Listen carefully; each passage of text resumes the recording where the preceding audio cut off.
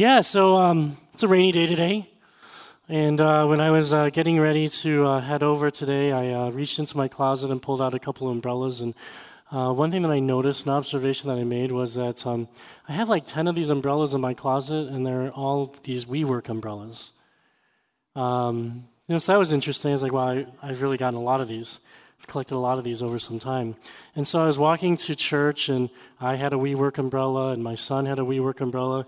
And I saw Eugene and her family getting out of their car, and they had a lot of WeWork umbrellas too.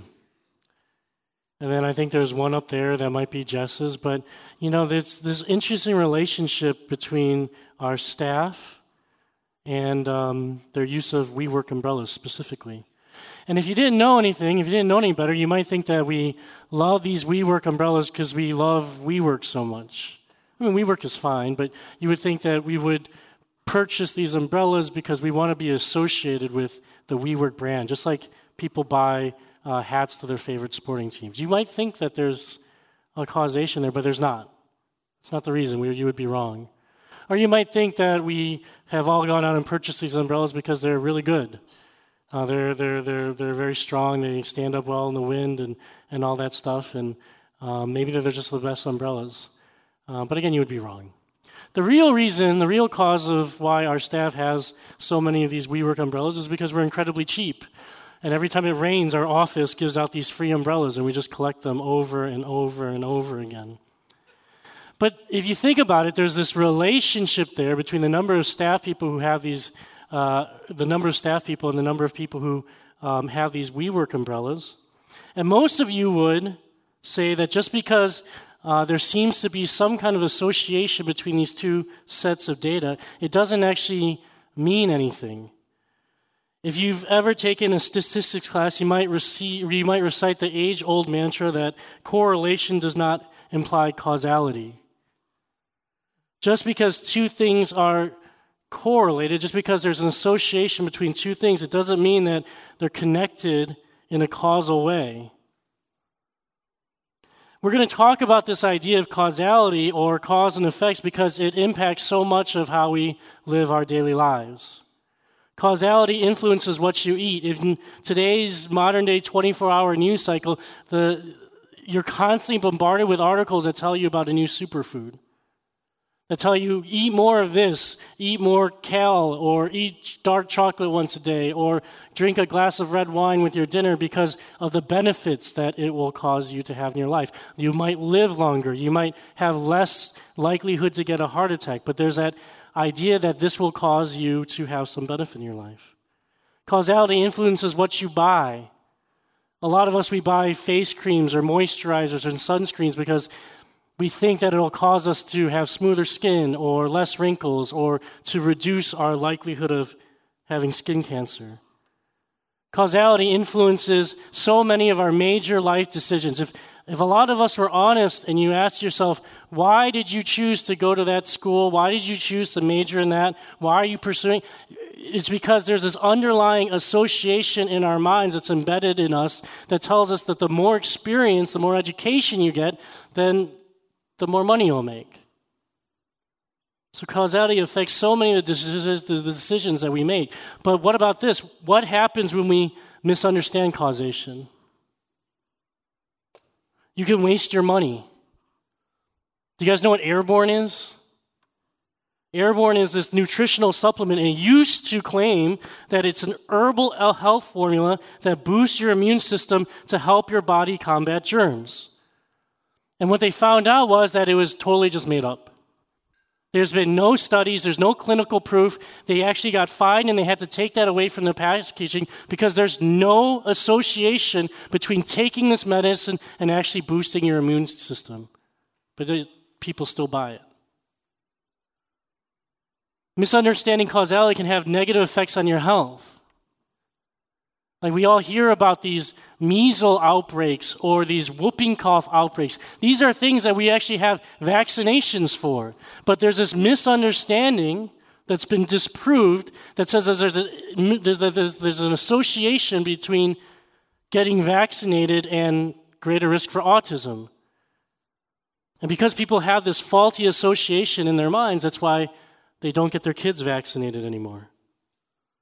But if you even take a step further back, you can look at our society, and misunderstanding causality can negatively affect us as a society. When President Trump spoke last week about the shootings in El Paso, Texas, and Dayton, Ohio, he said this: "We must stop the glorification of violence in our society. This includes the gruesome and grisly video games that are now commonplace." And this is despite the fact that there have been no studies that show any association, any correlation, any relationship between violent video games and shootings. So misunderstanding causality can lead us to focus on the wrong things. We'll start talking about video games and violent movies instead of guns and violence. Causation, the thing is, it can be a tricky thing to comprehend. And I'll ask the visual team to put up this comic that I thought was funny. And it reads this. One person says, "I used to think correlation implied causation. Then I took a statistics class, now I don't." And the other person says, "Sounds like the class helped." And the original person says, "Well, maybe." As difficult as it is to understand causation, we can't give up. It's not impossible. To understand causation, there are 3 necessary and logical criteria to establishing causation. They're demonstrating association, direction of influence, and non-spuriousness. Okay, and we'll go through these really quick. Demonstrating association is basically demonstrating a correlation between 2 data points, 2 data sets. And it basically says this: if X, then Y. If not X, then not Y. If you observe that whenever X is present, Y is also present, and whenever X is absent, Y is too, then you have demonstrated that there is some kind of relationship between data set X and Y. A regression analysis can demonstrate correlation, but it cannot prove cause by itself. After all, there are several ways in which 2 variables can be correlated. X can cause Y, Y can cause X, or it might be some other mystery factor that causes both X and Y. Okay, but the first step is you have to demonstrate an association. The second one is that you have to establish direction of influence. Okay, that means that cause must come before effect. It's like if you walked out today and again you saw the rain and you saw everybody wearing umbrellas and you wrote your congressman and you're like, "We need to ban umbrellas because every time people bring out umbrellas it rains." You're not understanding the direction of influence. It's like the chicken and egg analogy. If there is a causal relationship, then determining what comes first is key. And the last of these 3 criteria is non-spuriousness. And in statistics, a spurious relationship is when a mathematical association, a spurious relationship is a mathematical association in which 2 variables are associated but not causally related. The criteria for non-spuriousness then means an elimination of alternative explanations for the observed relationship between the 2 variables. It means that there's no other plausible explanation. Okay, the example of this is if you look at fires and the damage that is done by these fires. And you can see that and you look at these data sets, and you see the number of firefighters, as it increases, the amount of damage the fire causes also increases. And then you can say, well, therefore, firefighters cause damage. But actually, what you're missing is that this cause, this variable about the size of the fire, which causes more firefighters and greater damage. Okay, so that's non-spuriousness. And so if you guys are still with me, we'll get back into the passage. But how does this relate to today's passage? Okay, today's passage has been called one of the greatest summaries of the Christian faith. It's been called the core of what Titus was to teach, the great message. It's been called one of the richest passages of Holy Writ, one of the gems of the New Testament. And it says this: Paul's masterly epitome of Christian doctrine as the proper foundation for all scriptural demands. What that last quote suggests is that Paul is explaining that there is a causal relationship between what we know and how we live. And in this passage today, there's 2 causalities in motion that we're going to look at. 2 if-thens at work. And they both have to do with what happens when something appears or when we see something. Okay, so our 2 points for today will be the appearance of God's grace is what causes us to live godly lives. And the second point is God's grace is what causes us to wait in blessed hope for the appearance of his glory. Okay, so again, the first point, the appearance of God's grace is what causes us to live godly lives. As we study this causal relationship between the appearance of God's grace and how it affects how we should live, we will go through those three criteria and glean some truth from it. So the first one is demonstrating association. Okay, you look at verse 11, it says, "For the grace of God has appeared, bringing salvation for all people." And then verse 12 immediately says, "Training us to renounce ungodliness and worldly passions and to live in self-controlled, upright, and godly lives in this present age." Paul is saying is that there is a direct relationship, association, correlation, whatever you want to call it. There's a direct relationship between understanding the grace of God and living a godly life. If X, then Y. If not X, then not Y. He doesn't say that there's a loose association. Paul doesn't say when the grace of God has appeared, bringing salvation for all people, that sometimes it will train us to renounce ungodliness. He doesn't say that. Paul doesn't say that the grace of God might train us to live self-controlled, upright, and godly lives. He says that it will. There's a certainty there. Not tomorrow, but today. Again, because he says, in the present age. And some of us live our lives rejecting this idea. We claim that we can somehow, our souls can be changed by grace, but that it doesn't necessarily need to result in any change in the way that we actually live out our lives. We want to believe that we can be saved by grace internally, but externally, there would be nothing to differentiate you from any other people in this world. Paul rejects this notion. James rejects it as well, and I'll read from James 2. "What good is it, my brothers, if someone says he has faith but does not have works? Can that faith save him? If a brother or sister is poorly clothed and lacking in daily food, and one of you says to them, 'Go in peace, be warmed and filled,' without giving them the things that they need for the body, what good is that? So also faith by itself, if it does not have works, it's dead." It continues, "But someone will say, 'You have faith and I have works. Show me your faith apart from your works, and I will show you my faith by my works. You believe that God is one, you do well. Even the demons believe and shudder. Do you not want to be shown, you foolish person, that faith apart from works is useless?'" And sometimes James gets a bad rap because they're like, "Oh, he's the works guy. He's the works guy." But he's saying, no. I want to show you my faith with works. He's not saying, "I just want to show you my works." That's not what he's saying. But he's saying these two things need to go together. There needs to be an integrity. There needs to be an authenticity between what we say we believe and how we actually live our lives. And this is another thing that we have to understand. The grace of God, it's free to you. It's true. But it's not cheap. The grace of God is free. It doesn't cost you anything, but it costs God everything. Let me put it this way. If it was your birthday and I came and I gave you an envelope, not just any envelope, but one of those envelopes that screams, "Open me, I have money inside." And you open this envelope and you were all excited, and you just opened it and you saw that I had just clipped a bunch of coupons for you. What would your reaction be? Would you be like, "Wow, great, I can save 50 cents on a box of cereal. Thanks, Brian." You would think this cost him nothing. This gift cost him nothing. And you'd be right to think that I'm a very cheap friend. But if on your birthday I gave you something that cost me a lot of money, like, I don't know, nice tickets to the Cubs or a reservation to Alinea, you would look at that gift and you'd say, "Wow, that cost Bryant a lot of money. He must really value me. He must really care about me. In a completely platonic way, he must love me." Both are gifts. Both don't cost you anything.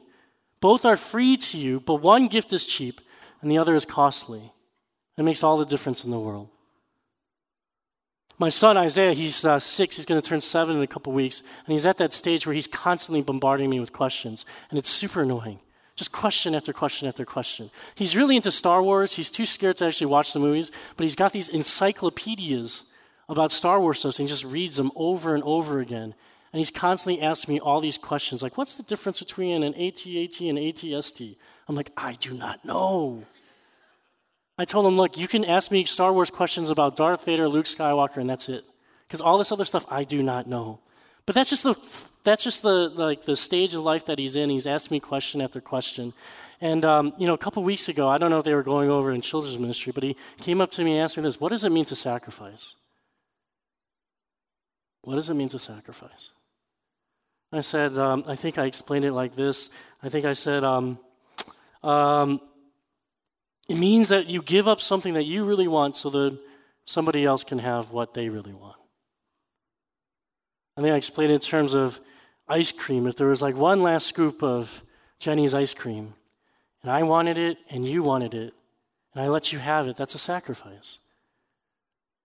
But it has to have value to me. If I had no interest in that ice cream, if my stomach hurt and I let you have it, then that's not really a sacrifice. It has to cost me something.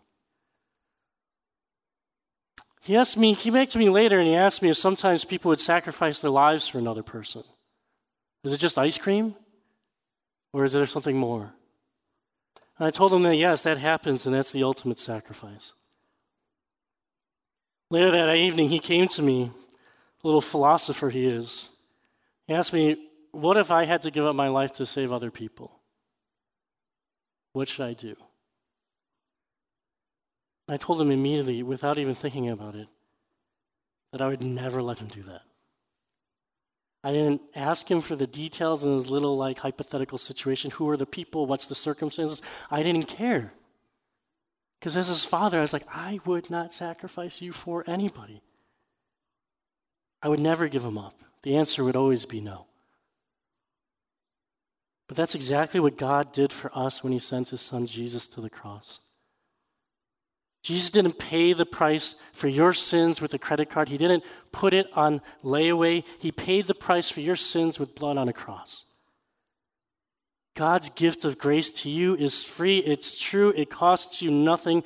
But God's gift of grace to you is extremely costly because it cost him everything. It cost him his son. And we cheapen this gift of grace when we live a life that is indistinguishable from anybody else. You cheapen it when it doesn't change your life, when it doesn't impact you, when it doesn't set you apart. Dietrich Bonhoeffer, like in the book The Cost of Discipleship, he goes between these two concepts of costly grace and cheap grace. And this is what he says: cheap grace is the teaching of forgiveness without requiring repentance, baptism without church discipline, communion without confession, absolution without personal confession. Cheap grace is grace without discipleship, grace without the cross, grace without Jesus Christ living and incarnate. If we are truly impacted by grace, if we truly experience the grace of God, then our lives need to be impacted by grace as well. So these are questions for you to ask yourself. Is grace to you just about making you feel better about yourself? Is it just about making you feel accepted? Or is it training you to renounce ungodliness and worldly passions? Is grace training us to live self-controlled, upright, and godly lives? Because those are questions that we have to ask, because these two things work step in step together. I want to say a few things about how grace trains us to live godly lives. Training, in other translations, they use the word teaches or disciplines. And the word actually is suitable for the way a parent teaches or disciplines a child. So I want us to think less about like a drill sergeant training a cadet, but more about the way that a parent disciplines and teaches their child. There's a firmness to this training, but there's also a love and tenderness as well. And also, training implies time. It implies time. Do you have to be an expert at renouncing ungodliness and worldly passions today? Do you have to be perfectly self-controlled and upright and godly at this exact moment? Training implies time, and that means you don't have to be a finished work right now, but this training yet still has to be happening. If you aren't perfectly put together today, if you don't have it all together right now, that's not a surprise. But over time, if there's no difference in your life, then I think there's some soul searching you really have to do. And practically speaking, I'm bringing this back super practical to our church. I think one of the best ways to do this in our church is to join a community group. Over the next month, we're going to be going through training with our community group leaders. I ask you guys as a church, pray for that. Pray for that we'd be equipping and that we'd be training them, that the grace would be training them even during this time as they prepare for this community group season. But the thing about being in a community group, being in relationship with other Christians, is that it's the best place to be with people who can actually see if the grace of God is that you profess is actually impacting your life in any way. Is grace training you in godliness? By joining a community group and being in community with other believers, I think it's one of the best ways to answer that question for ourselves. The next thing that we have to kind of talk about is determining the direction of influence. What causes what? Grace and godly living. If you've been with us the last few weeks, you'll remember that what precedes today's passage is Paul's instructions to Titus on how to respond to these false teachers who have negatively influenced the churches on this island of Crete. These false teachers are going around and they're teaching lies. And what's coming up from these lies is that people are living these kind of lives that don't reflect the gospel of Christ, don't show that they're a follower of Christ. There's no integrity or authenticity to their faith. And so, in response to that, Paul launches this detailed description of what it should look like to live a life that's been affected by grace. And last week, David Otua preached from this passage where Paul specifically talks to 5 groups of people: older men mentoring younger women, older women mentoring younger women, and bondservants.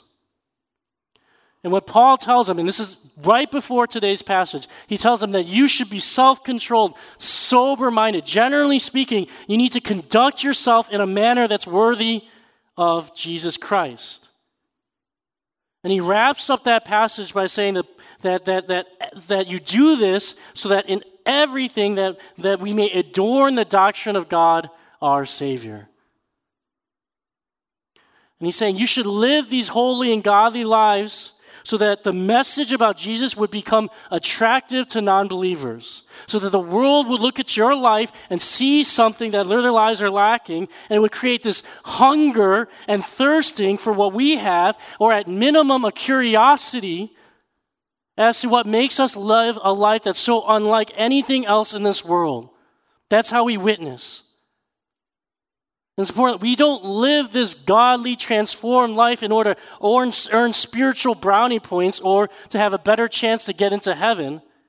We live these radically different Christian lives so that other people will sit up and they will notice that in a really good way, we're different, and hopefully they'll ask us questions that will allow us to tell them about Christ.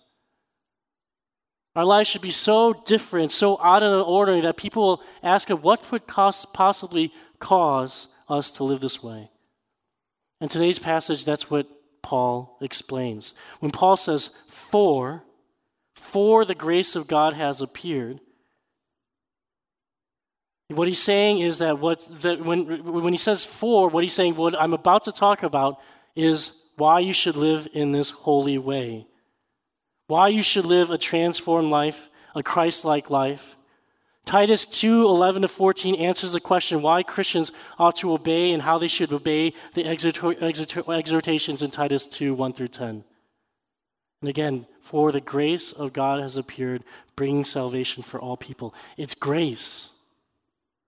That's the cause that comes before the effect. Grace appears first, and that causes us to live these godly lives. It's grace that causes us to change. And most of us, if we're honest, we've become way too familiar and comfortable with the concept of God's grace. We've grown too comfortable with the idea of the unmerited favor of God. We've gotten too used to the idea that God showed favor and blessing on those who did not in any way deserve it. In fact, we deserved his judgment and his wrath. We were his enemies, but instead of wrath and judgment, he showed us favor. That's a radical idea. This is kind of a surprise for Isaiah, so don't tell him if you see him, but tomorrow I'm actually going to surprise him and take him on a little vacation, just me and him. He's got a couple weeks off before school starts. We didn't have daycare set up, so I took a week off work, and we're going to go to the beach. It's a big surprise. It's going to be pretty awesome. But this is the thing. I'm a really sinful person. So he knows I took the week off, but he doesn't know where we're going or what we're doing. And I've been holding it over his head for the last week. So every time he does something bad, I'm like, you're getting negative points. If you get negative points, you're just going to come with me in the office every day, and you're just going to do workbooks. And then every time he does something good, or I want him to do something good, I'm like, hey, you could win positive points, and that'll mean we go somewhere better. This is a really messed up thing, and it's really not a good teaching of the gospel. But this is what I hope to tell him tomorrow. Maybe I should apologize for holding this over his head for so long. But assuming that I haven't emotionally scarred him and ruined this trip, what I want to tell him tomorrow is that we're going to go to the beach for a few days, just me and him, and it's going to be a great time. And I hope he'll accept my apology for holding it over his head, but I want to tell him this. I didn't book this trip today. In fact, I booked this trip a while ago. I decided, regardless if he was bad or good, that we were going to go on this trip and we were going to enjoy this time together. And I'm cheap, so I was never going to eat the cancellation fees. It's never like, oh, you were bad, so I canceled this trip. No, we were going to go, regardless of his behavior or his performance.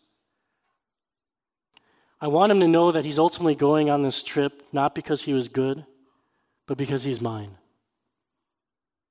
Grace isn't favor you can achieve by being good.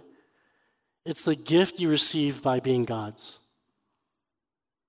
Grace is God's goodness that comes looking for you when you had shown no signs that you were ever looking for him. Grace is a farmer paying a full day's wages to a bunch of lazy day laborers who only worked a single hour punched on their time cards. Grace is a man marrying an abandoned woman and then refusing to forsake his covenant with her when she turns out to be a whore. Grace is the insanity of a shepherd who puts 99 sheep at risk to rescue the single lamb that was too dumb to stick with the rest of the flock. Grace is the love of a father who hands over his finest rings and his nicest robe to a son who turned his back on him and squandered his inheritance with his fake friends. Grace is the one-way love letter that brings you into the family of God, not because of what you've done or because you're good, but because God has chosen to make you his own. And grace is God chasing you to the ends of the earth to keep you as his child, and nothing in heaven and hell can ever stop him. That is the grace of God. Grace comes before godly living. Grace is the cause, godly living is the effect. But throughout history, Christians have feared that if they just teach salvation by grace alone, it would lead people to live a carefree, irresponsible, godless life. So they added other things like works to grace. The insinuation that grace alone is not enough leads to teachings that we're saved by grace and works, or faith and works, or faith in faithfulness, or faith in bearing fruit, or faith in fill in the blank. But this muddles the causal relationship that Paul says is meant to exist between experiencing grace and living a godly life. Paul clearly states in Titus 2 as well as Ephesians 2 that grace is the cause and godly living is the effect. Ephesians 2 says this, "For by grace you have been saved through faith. And this is not your own doing. It is the gift of God, not a result of works, so no man can boast. For we are his workmanship, created in Christ Jesus for good works, which God prepared beforehand that we should walk in them." It is the gift of God, not the result of works, so that no one can boast. You see the conflict that he's addressing there. Because if you're like me, Your tendency is to just boast in yourself, your own works, your performance. And that's why accepting gifts can be so difficult for us. For the last 2 weeks, I signed Isaiah up for a theater camp. I have no idea why I signed him up for a theater camp. And this theater camp was in the West Loop. I don't work in the West Loop. I don't live in the West Loop. It was a big headache getting him to and from that camp every day. So I reached out to another parent that I knew, and what did I say? I said, well, hey, let's carpool this. 50-50. You pick a way and I'll pick the other way. We'll switch out days, whatever. Let's do this together. And this is what she said to me. I already worked out another carpool. I was like, dang it. But she's like, there's room in our cars and we can take Isaiah to and from every day. And you know what I said to that? You think I said thank you? I didn't say thank you. I said, please let me contribute. Please let me get into the rotation. Because it was just so hard for me to receive an actual gift of grace, that I wanted to do my part, that I wanted to earn my keep. I'd feel more comfortable if I was paying my share. But instead, I just had to be thankful and receive this gift. Even in our relationship with God, even those who recognize that we are in utter need of God's grace for our salvation, there's still this thing inside of us that begs, can I do my part, please? We want to pay our share. We want to boast in our performance and our righteousness rather than just receive this gift of God's grace. But the problem is you can't work out your salvation on your own. Godly living that is not a worshipful response to God is not true godly living. Think back to Ephesians 2:10. It says, for we are his workmanship, created in Christ Jesus for good works, which God prepared beforehand so that we could walk in them. And what Paul is saying is we are not saved by good works, but actually for good works. To Paul, works is the evidence of grace, not the means of grace. No one gets grace by working more, yet when grace is working in us, good works abound. And again, grace is the cause and godly living is the effect. You have to get that straight. So what does it mean for this church? It means that from this pulpit, week in and week out, we will continue to preach the gospel of grace. Because that's the cause and godly living is the effect. And believe me, I've heard the feedback. Some people are like, hey, you guys only preach grace, and you guys never make that association with godly living. And if that's true, I apologize for that. Because what today's passage makes clear is that there's this direct association or correlation between the two. But we know what causes what. And from the pulpit, week in and week out, we will continue to preach the gospel of grace because that is the cause. And that will be what will cause us to live more godly lives.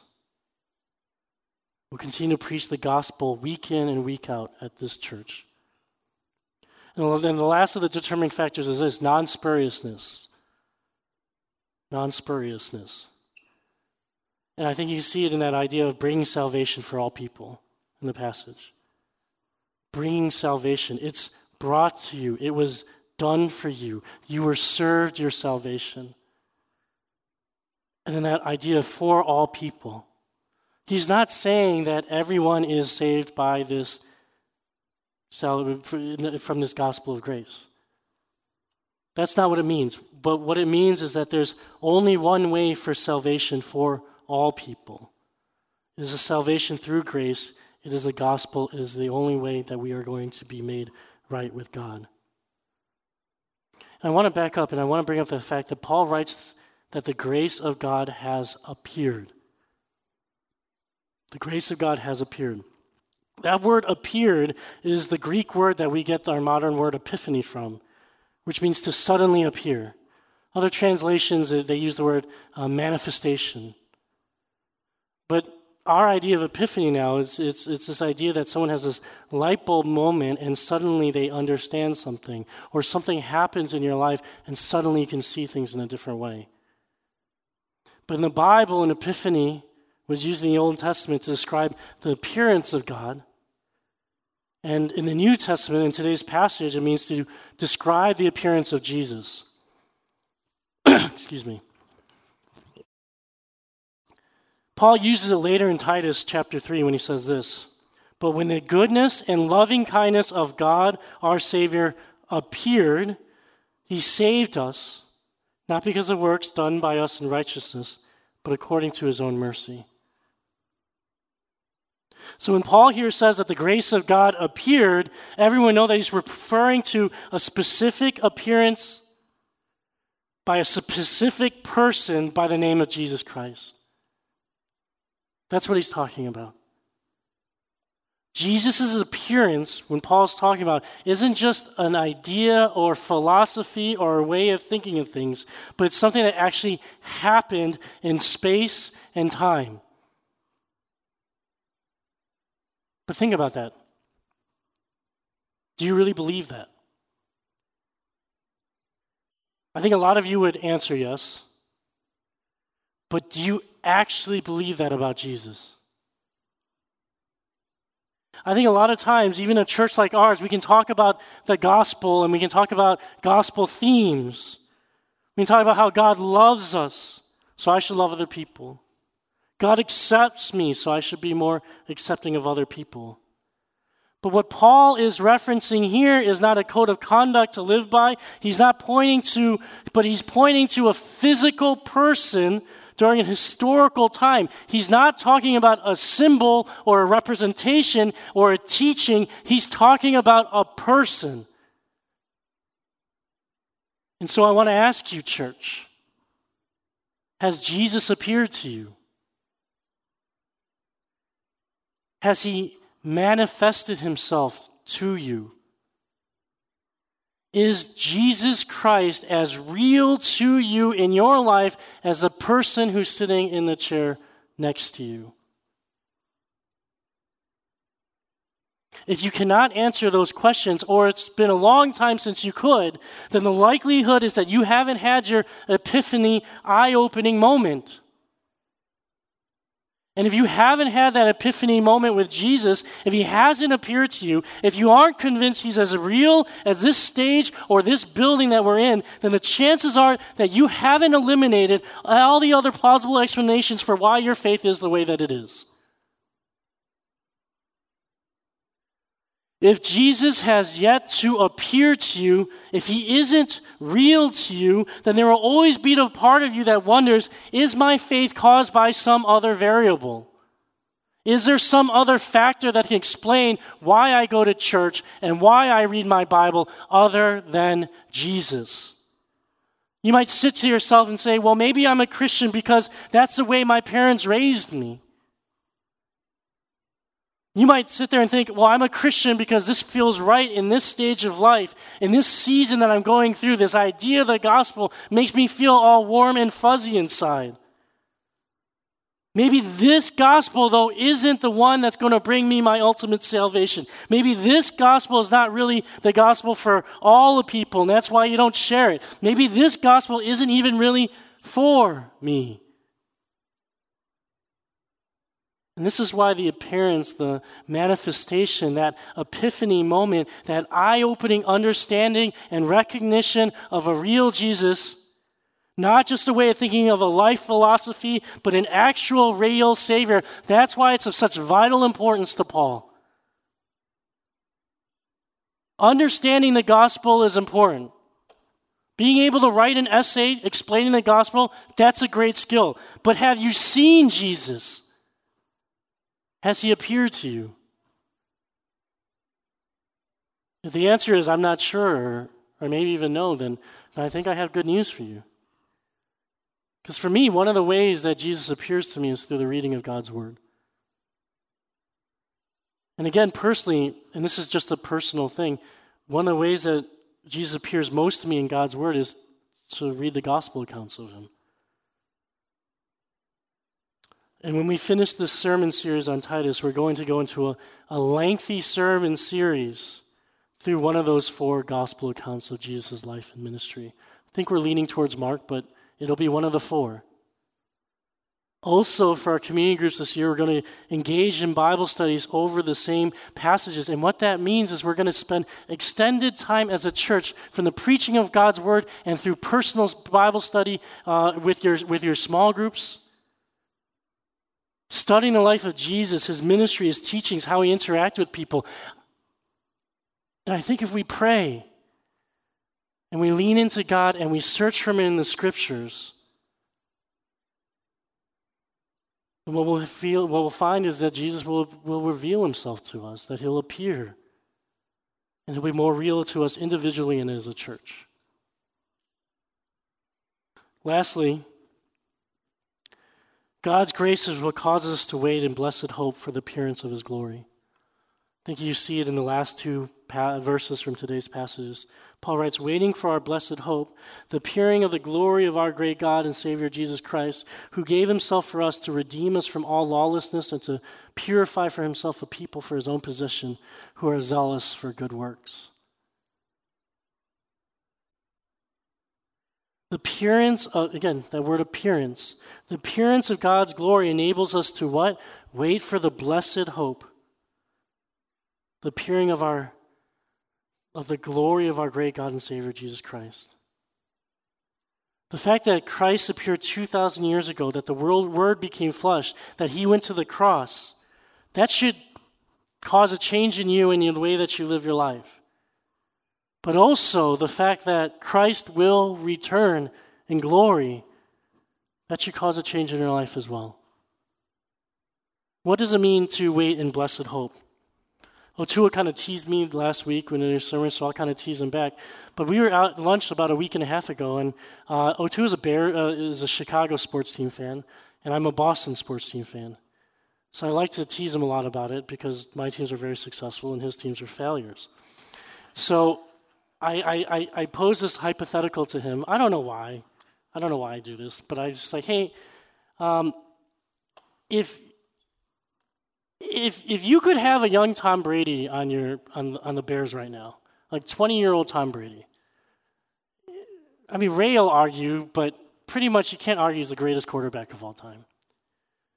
So you can have a young Tom Brady on the Bears right now, and all you know is for the next 20 years, you'll be the Super Bowl favorites basically every year.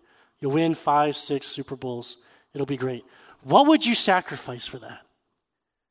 What would you give up? Your Bears teams probably have the worst history of quarterbacks of all the teams. What would you do? What would you give up? What would you sacrifice to have the greatest?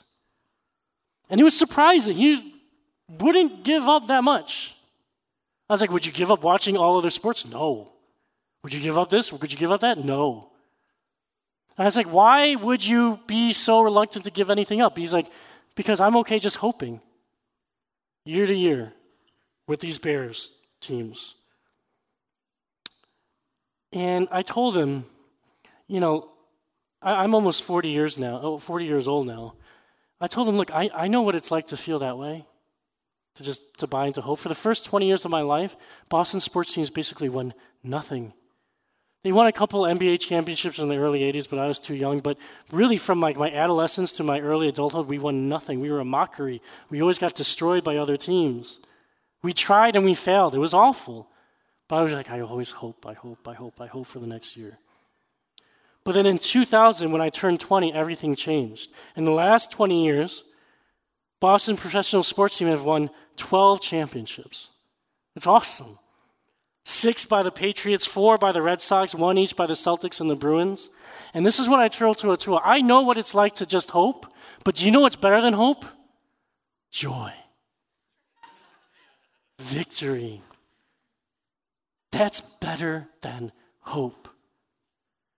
And the word hope, when Paul's using it in today's passage, he's not trying to communicate this wishful uncertainty as in, I just hope or I wish something would occur.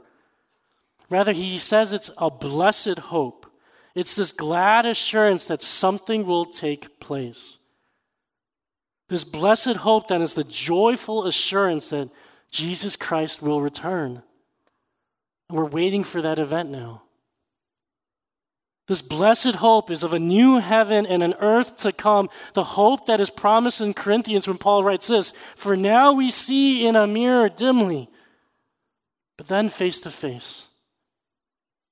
Now I know in part, but then I shall know fully, even as I have been fully known." So how do we Christians express our hope? How do we wait for this glorious and blessed hope? In the parable of the 10 virgins, there's 5 foolish virgins and there's 5 wise virgins, and what sets them apart? The foolish ones are unprepared for the bridegroom's return, while the wise ones are prepared and waiting for the unannounced return at any time without warning.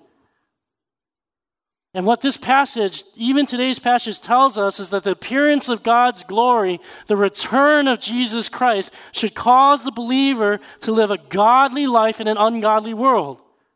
You see in the last verse, zealous for good works, waiting for the return of Christ, the appearing of Christ in His second coming should affect the way that you live. But instead of just focusing again on the causal relationship of what God has done or what He will do and how that should affect our lives, I want to end by touching on the causal relationship when it comes to God and why does He do all of this? What causes God to send Jesus to the cross, the first appearance, and go through the trouble of sending Him again, that second appearance in these verses we're talking about now? I think that verse in 1 Corinthians is also at work in this passage, that when Christ returns, we shall know fully, even as we are fully known. Right? We shall know fully, even as we are fully known. And in today's passage, God's stated purpose for appearing again is to possess a purified people for Himself. God's desire is to have us, God's desire to have us is so strong, it's stated twice. A people for Himself that are His own possession. See, this is good news. There's a blessed and joyful day coming when we are made fully purified and when God's desire for us is made complete. And so for us as a church, what it means to live in this blessed hope, waiting in this blessed hope, means that when the world is dark, that we can muster hope and faith and belief that we are not left striving to simply emulate a Christ that left us long ago. We are not only people walking a path towards a God and towards godliness, but God is walking a path back towards us, and He will appear again to achieve His destination. Oh, the glory of that day. As the hymn reads, "High King of heaven, my victory won, may I reach heaven's joy, O bright heaven's sun. Heart of my own heart, whatever befall, still be my vision, O ruler of all." May Christ be our vision in the grace that has brought us salvation on the cross and the glory of His second coming that is to come. And may it impact our church, us as individuals, and the community around us. Let us pray.